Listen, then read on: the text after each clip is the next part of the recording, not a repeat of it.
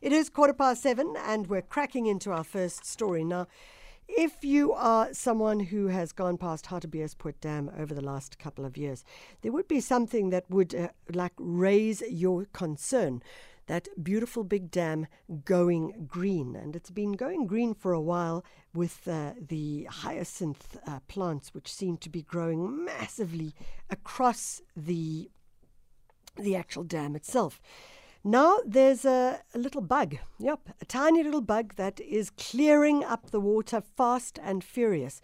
KENEILWE SEBOLA is a PhD candidate at Rhodes University's Centre for Biological Control, the CBC, and she's going to be telling us a little bit about it. KENEILWE, thank you so much for joining us. Thank you so much, Michelle. So, first of all, what's been the issue with the Harties dam and I imagine probably quite a few other dams as well? Okay, so water hyacinth is an invasive plant, but what it thrives on is literally water that has too much nutrition. So if you think about it, all the Crocodile River outflows into the Harties dam. Yeah. What happens is all our sewage works, the people in Johannesburg, the people in Tshwane, that goes into the effluent from our sewage works, goes into Hartbeespoort Dam. So that means that there's lots and lots of nutrition. So that's why water hyacinth has been thriving in Harties. So that water hyacinth, it's not an indigenous plant, is it? No, not at all. It comes from the Amazon basin. Yeah. And that's how we have managed to clear it as well. So we, as biocontrollers, go back to the country of origin to find something that feeds on it. Because in its country of origin, it doesn't usually take over like that. Yeah. So there's something that manages it. And it's because of those insects that actually eat it that manage that control the coverage of water hyacinth.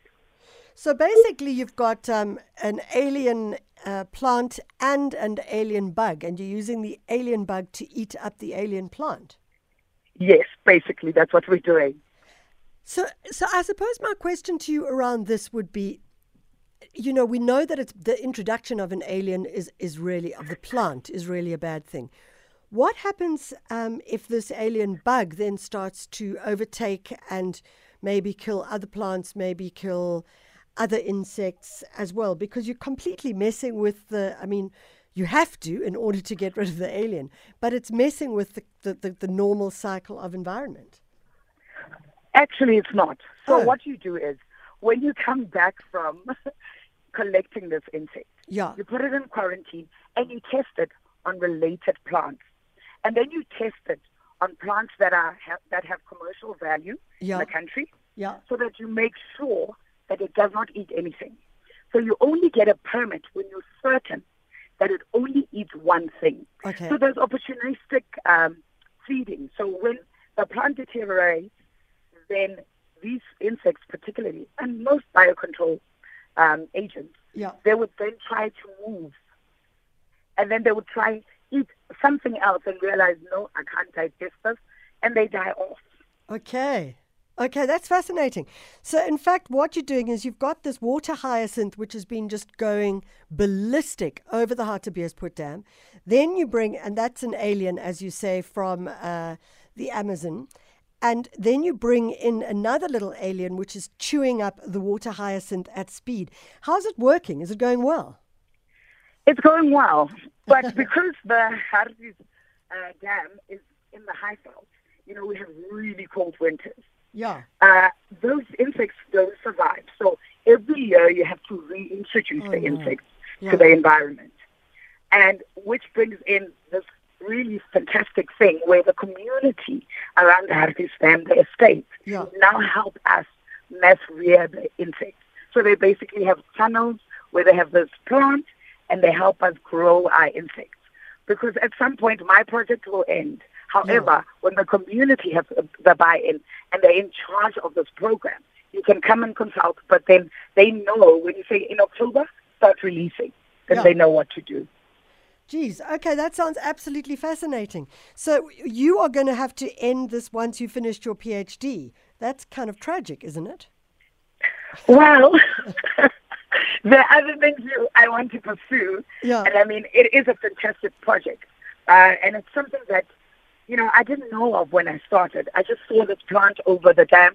I grew up in Pretoria, so I really love Harties. So I just thought, what is this plant? Yeah. And that's how I got into it. I started researching, and in all these journal articles that I read, they kept mentioning Professor Martin Hill, who's at Rhodes. Yeah. And I just got into contact with him, and he was really welcoming and allowed me to join his program. I imagine that the people who are living in that area are finding you to be a total lifesaver for their property and also for the people who use the water for recreation as well. Yes, because people in Hartebeespoort Dam, most of them, they have second homes. So they live in the city and they go for the weekends or holidays in Harties, and their true value of those properties is the use of that water. So when they don't have that use of the water, it gets frustrating, and that's why you see that the property prices will drop as well. Absolutely brilliant. KENEILWE SEBOLA, thank you so much for joining us. PhD candidate at Rhodes University at the Center for Biological Control, helping ensure that those water hyacinths, which are alien, are chewed up fast and furious by a little alien bug, which doesn't go further than that as well.